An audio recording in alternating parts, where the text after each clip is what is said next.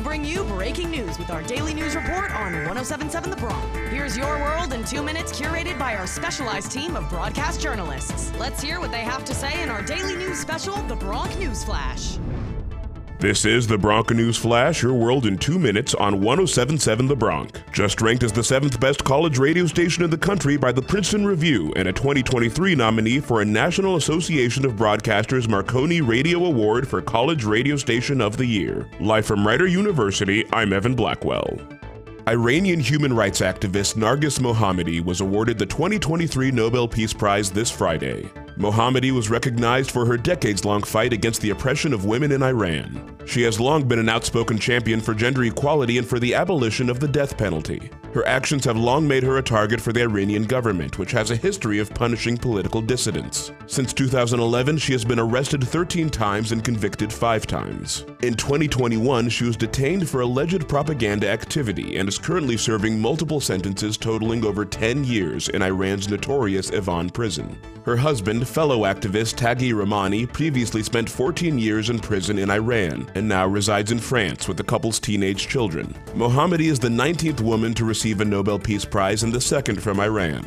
Here's Berit Reiss-Andersen, chair of the Norwegian Nobel Committee, on the committee's decision to award Mohammadi. Last year's wave of protests became known to the political prisoners held inside the notorious Evin prison in Tehran. Once again, Ms. Mohammadi assumed leadership. From prison, she expressed support for the demonstrators and organized solidarity actions among her fellow inmates. She nevertheless managed to smuggle out an article which the New York Times published on the 1-year anniversary of Mahsa Jina Amini's killing. The message was, the more of us they lock up, the stronger we become.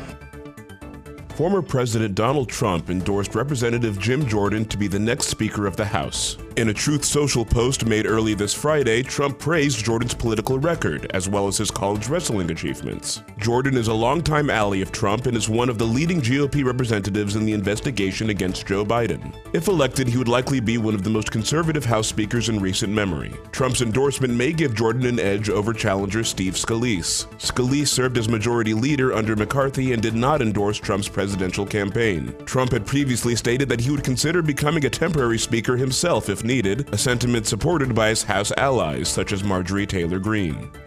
In global news, a drone attack in Syria this Thursday left over 80 dead and nearly 300 wounded. The strike occurred at a graduation ceremony for a noted military academy in the Homs region. No group has claimed responsibility for the attack. Syria's defense ministry blamed the attack on terrorist organizations whom they claim to be supported by various international parties. The Syrian armed forces have promised harsh retaliation against the perpetrators of the attack, which they called unprecedented. This Friday, Syria mourned the lives lost in the attack in a mass military funeral. Additionally, authorities have canceled group prayers for this Friday out of fear that mosques may be next under attack.